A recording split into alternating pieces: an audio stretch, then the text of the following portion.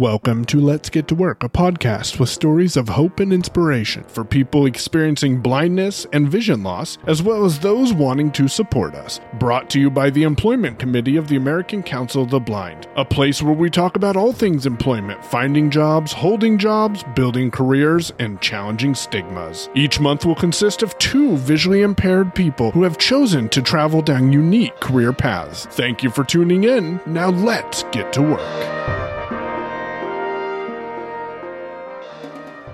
So Tana, thank you so much for joining us, and thank you for joining our Get to Work podcast. It is a pleasure for us to have you be with us today. I'm so glad to be here. Thanks for the invite. You are more than welcome. I was really excited about you coming, and very excited when I read your bio as well. Your bio was just incredible, but one of the things you said was that you were interested in medical subscriptions. And so could you tell me a little bit about that? How did you do that? How did you get interested in that? So really quick for anybody who hasn't heard my bio, hi. I'm Sadana Howery, and I run my mouth for a living. I'm a voice actor, so I get to talk all day long and people pay me to do it. So generally what that means is that I get a script and I read what's in that script. So I'm generally not improvising and making it up. I'm reading what somebody else has provided to me. So in my bio, I talk about the fact that I love medical and scientific and technical narration. So I could read that kind of stuff all day long. It's my favorite stuff to do. So I've done everything from I have a clip here with an example of me talking about the Zika virus. And of course, when the pandemic came up, there was all sorts of stuff to talk about around that, to training for EMTs in Los Angeles for working with cardio events. So like they come upon somebody who's had a heart attack and what do they do? And it's different if the person is just a newborn versus if the person is an adult. And it's different if, say, there's been an emergent event like a car accident versus somebody just has had a heart attack in their home. So you learn like all sorts of, first responder kind of what would they do. So I think for me, the medical, technical, scientific is just fun because it meets my need to learn all sorts of wild new things that I would never consider in worlds that I'm not in. Interesting. Yeah. You were born totally blind, and so grew up as a child with blindness. Yes. How did you become interested in the acting and the voiceover field? I mean, it's just fascinating. I grew up as a musician. So my parents came home with a baby grand piano when I was 2.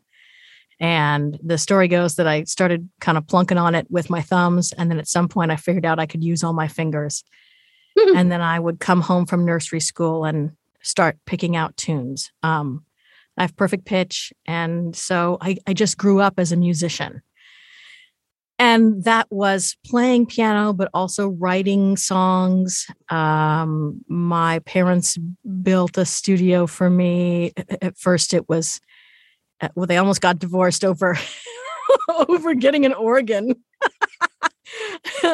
and then it was in the living room, and we added a drum machine and a synthesizer, and then it became like a separate building. And so, yeah, so I did music in the sense of playing it and writing it, but also like arranging it and learning how to be behind the board and engineering in my childhood as well. So when I grew up and decided to go into voiceover, all of those skills really informed my ability to effectively move into that arena. And I had a friend who came to me one day and said, "Look, I took this class and I'm going to do this voiceover thing and I'm really excited and they're going to help me with the demos and everything." And I'd thought about voiceover forever and I just hadn't done it because I hadn't, I always had this idea that I'm going to write the scripts and I'm going to put the music together. I'm going to do the whole thing. And it just doesn't work that way. So when I finally handed all of those other jobs off to somebody else, then the demos got done. And then I was able to move forward and actually start doing voiceover as a career. So now, did you originally go to college for music? Did you major in music prior to that? I do have a degree in music industry. I got it sort of late in my life. I went through a number of ideas when I started college, in 18, 19, 20 years old. I thought I was going to be an interpreter because I liked foreign languages. And at some point I thought I was going to be a scientist person because I took an economics class that I really loved and I was going to do computer science. And so, I went around and around with sort of all these different ideas for a long time. But when I finally settled, it was like, all right, I'm just going to do this music industry thing because it's fun and I'm going to do it. So it was the wild, crazy thing I did. Yeah, well, look where it took you. Yeah. Question though, just so that other people can understand what exactly voiceover entails and what it's about. Because when we talk about voiceover nowadays, we think of voiceover on the computer, we think of voiceover on iPhones, we don't think of voiceover as something you hear in an airport or something you hear, over a loudspeaker. So could you explain a little bit about what voiceover is and what the dynamics are that play a role in that? So voiceover is anything that you hear that is not in front of the camera. So the announcers on commercials at the end who are telling you about all the important safety information about the drug that you should see your doctor about. The automated systems that are telling you press 1 for such and such, press 2 for this, press 3 for that. Lots of explainer videos all over the internet. Anybody who's voicing audio description is doing voiceover, right? Because with audio description, there's somebody who writes and there's someone who voices, right? So that those people are oftentimes not the same. So, for example, in my setup, it's called a whisper room booth. And this particular model is 4 feet by 6 feet. And it's a padded room. So I get to sit in my basement in my padded room. And I'm behind a microphone here. And I like I said, I have a script. And sometimes I'm reading the whole script. And sometimes I'm just a character in a script. For example, a lot of e-learning these days is done with these sort of scenario role plays. And so a lot of times when I'm doing e-learning, I'm just one character in a broader group of characters that's talking. So voiceover is all of that. Voiceover has lots and lots of niches, all the animation, video games, all that kind of stuff. All those people who, are like in your toys, like if you have any kids and you have toys for them, the dolls that talk and things like that. All of that is voiceover. Wow. That's incredible voicing. Thank you. When, as a blind person, you're obviously, I guess, using Braille to read the scripts, but how, you did the narrations for things like, I can't think of it. The show that you just did, it's funny, it just went out of my head. Seinfeld? Yeah, thank you. Seinfeld. When you did the Seinfeld thing, not being able to see the video of what's going on, how can you do the description? How do you know what to describe in in what's taking place? Somebody else writes it. Somebody else writes the description.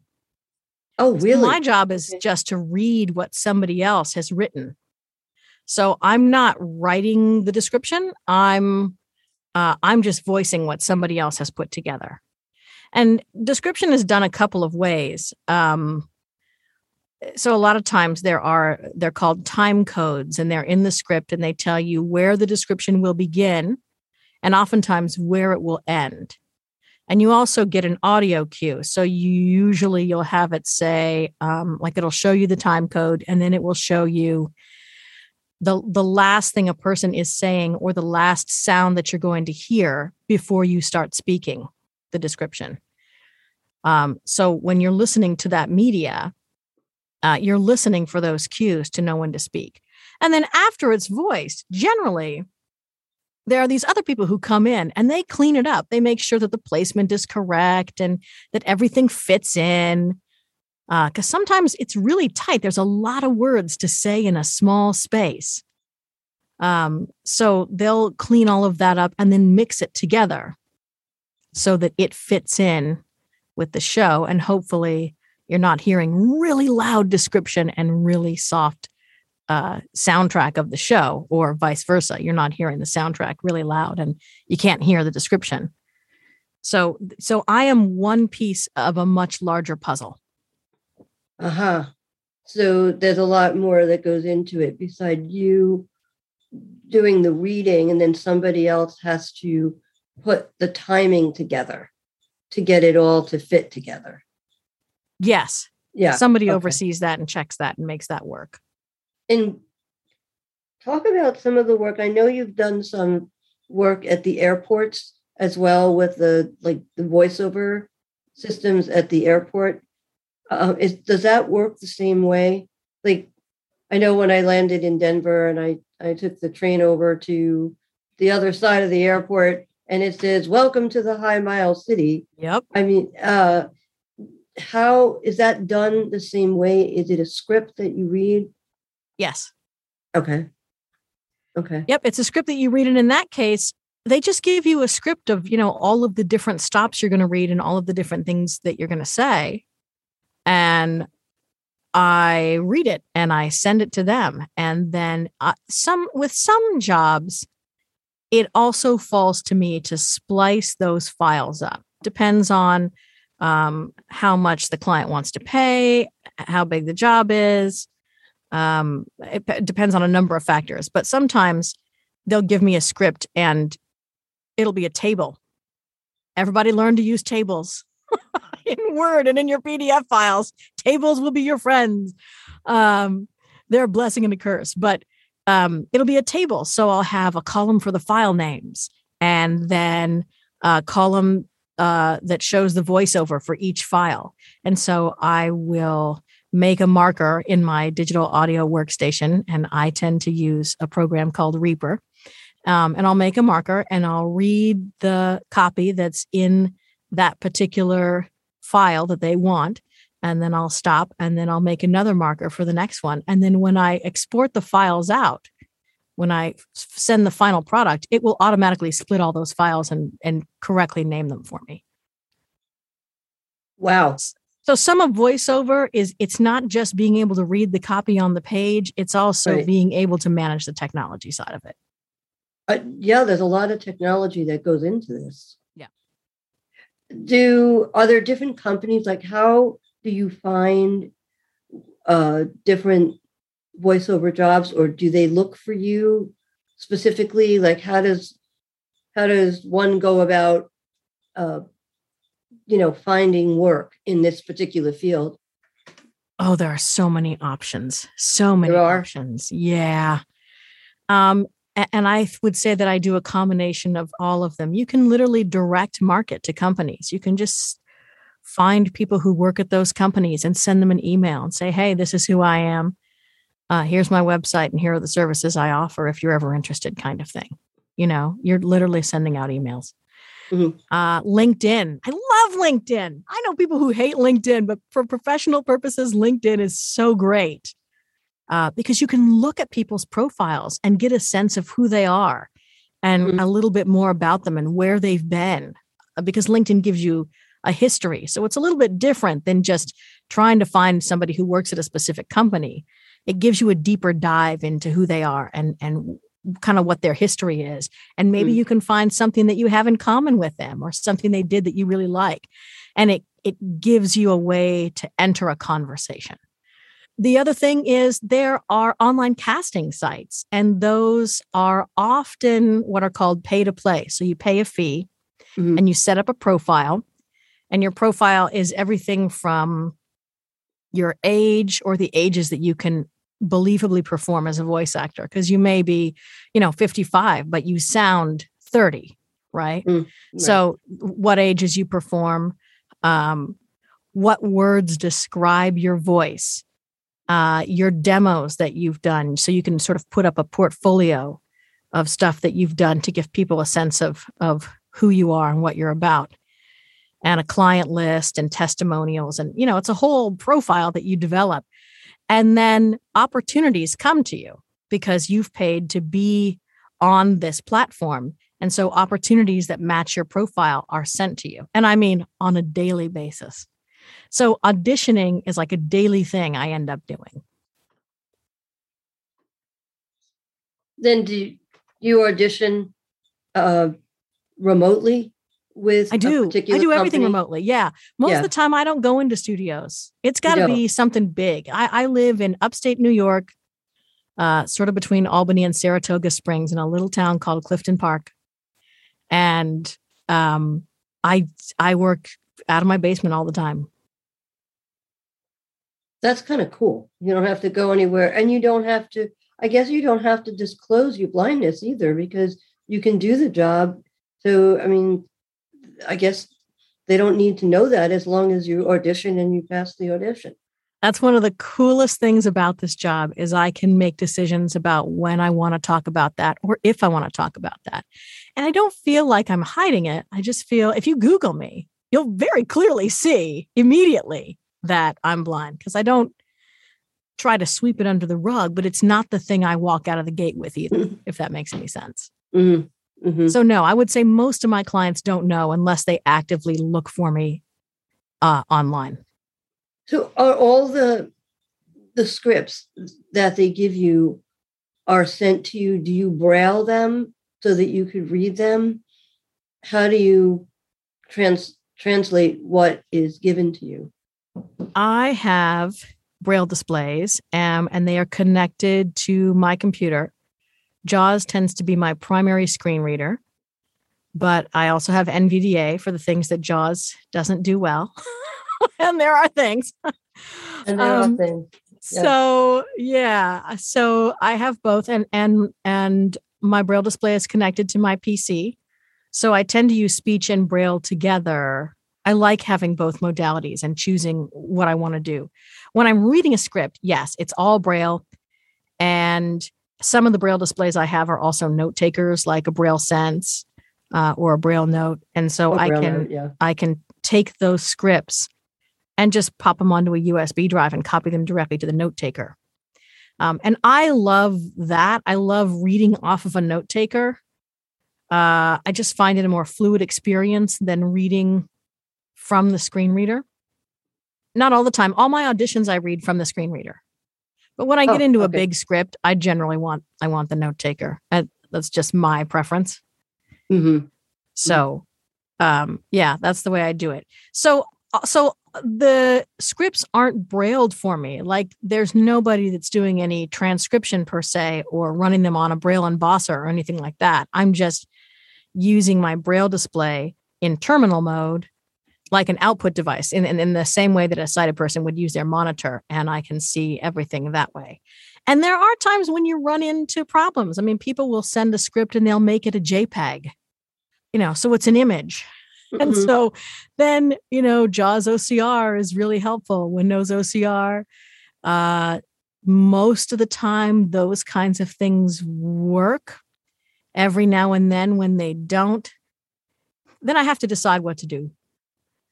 Depends on how long the script is. It depends on whether it's an audition and who it's coming from.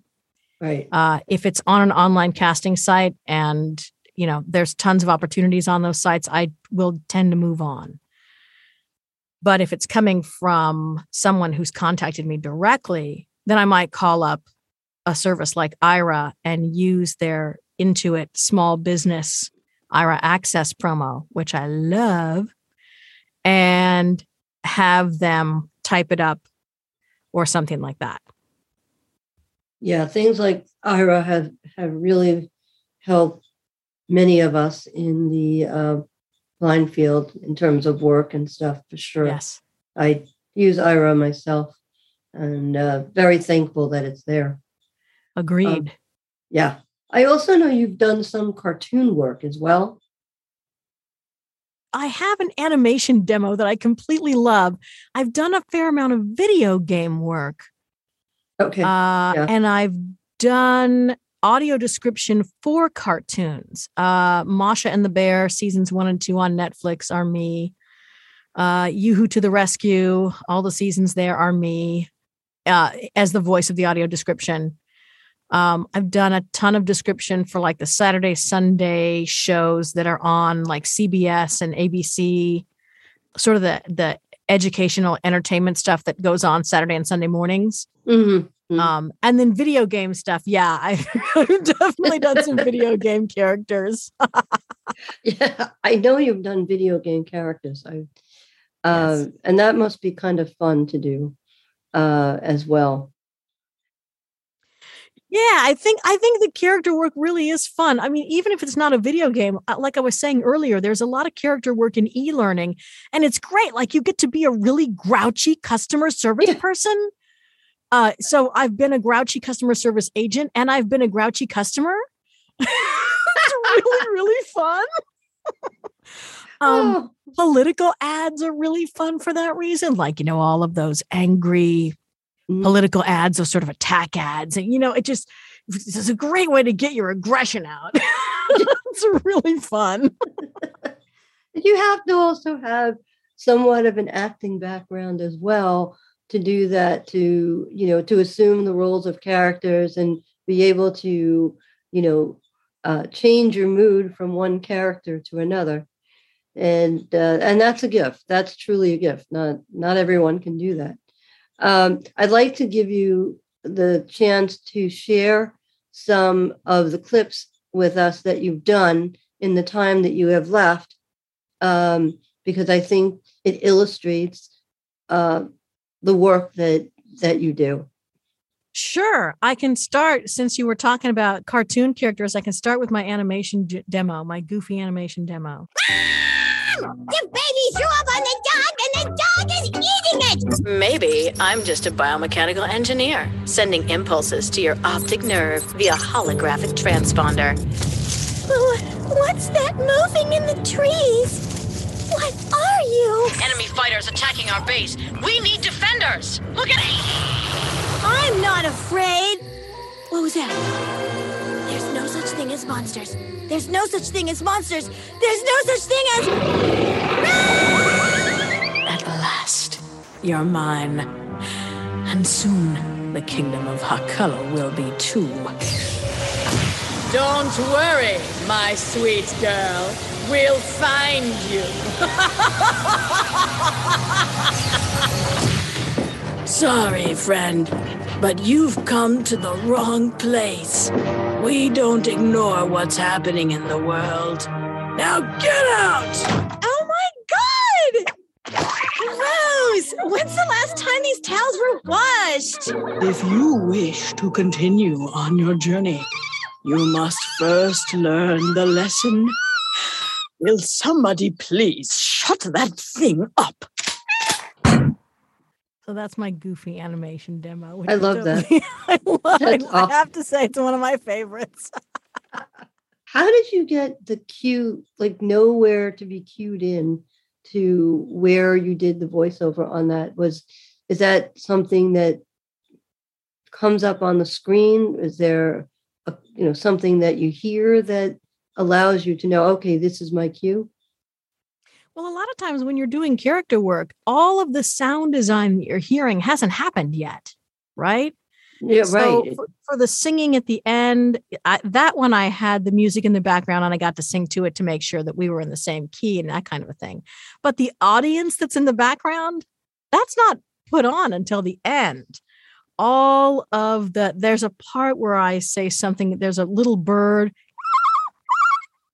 and that's me. That little bird is you? That little bird is me. Mm-hmm. But that was put in. I mean, I did it in the session. I made the noise, but then the noise was on a separate track as me, talking about if you wish to, learn the secrets of the whatever I say there. So when you're doing a demo like that, you're just doing the voiceover. There is no sound design behind you. Somebody comes in afterwards and puts all of that sound design and chooses the music and does all of that post-production afterwards. How So interesting. most of the time when you're doing voiceover, it's you, and you have no idea what's going to happen on the other side of it or how people are going to make it work. So you have no way until you hear it at the end. When it's all done, you don't know what it's going to sound like. Exactly. Oh, that must be interesting when you can finally hear the end product. Yeah. And sometimes that works out really well. And sometimes they take what you've sent them and they squish it all up into a weird MP3 and a terrible sound audio format. And it sounds like a drive-through. Just like, what did you do? I sent you perfectly beautiful, clean audio. What happened? What happened exactly? So, Oh my gosh. Well, Satana, I will tell you, you are most talented, and I love listening to your talent and the things that you do. It's just absolutely amazing, and it's just part of your personality, and that's what makes you you. And I love it. thank you so much. What advice would you give to a young person who might be looking for something in a field like this? Know what works for you, because you can take your needs to like a state VR agency or something like that. But the more you know about what works for you and how to do it, the better off you are. And I would say that advice works whether you're in this field or whether you're in any field. Just know, do you prefer Braille? Do you prefer speech? Do you want both? What is it that you need to make things work for you? Because the more you know that, the more that you can articulate that and put it together, the better. And be flexible. This is particularly this field. I suppose lots of fields, one could argue, but I am still learning all the time. People come up with things they want me to do. I've got a client right now that insists I read from the Google Doc that they have. And it's not like I can download the Google Doc and just have it in Microsoft Word or on a note taker or something like that. We're literally making changes in the document as we're going through in the session. So I have to be looking at the live document, and I'm jumping back and forth between screens, looking at the live document and recording. And it has been a really interesting workflow to develop. So be flexible. That sounds a bit challenging as well. It is. It's a trick. And after the first day on that job, I thought, they're going to fire me. Like, I really, really did. But it worked out and we're all good. And it's flexibility and knowing what works for you and recognizing that just because you've learned one thing doesn't mean you're going to know it the next day. Technology changes so fast. Yeah, I have found that. And keeping up with those changes as you get older is not as easy as well. Yeah, agreed.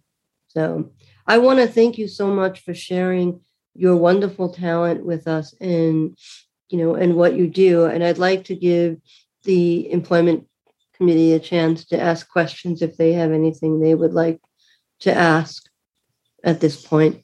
This is Peter. And it sounds like the job you have is wonderfully fun and challenging and sort of all-consuming, all the stuff that you do on a regular basis. What do you do in your spare time? How do you decompress? How do I decompress? That's a great question. I think sometimes my problem is that I really do love my work. I'm still a musician at heart too. So I do play music and we have animals. We have 2 cats and a dog, and they get much, much, much attention. My dog is a retired guide dog. So they get lots and lots of attention. I need kitties in my life. I have to have the kitties. We live on 7 acres, so there's always plenty of space outside to run around and be cold or shout at the moon or whatever. I'm married. I've been married for 24 years. I love spending time with my husband. My daughter, Kira, is an IRA agent and an audio description writer as well. And so every now and then she comes home or we go to her and visit her. And if I'm at convention and somebody has a Scrabble board, I'm up for the challenge always. Thanks. Thank you for inviting me. This was really fun. You've been listening to Let's Get to Work, a podcast from the Employment Committee at the American Council of the Blind. Have questions, episode ideas, or feedback? Feel free to email Brooke Jostad, the committee chair, at BROOKE_JOSTAD@Comcast.net. Until next time, work it.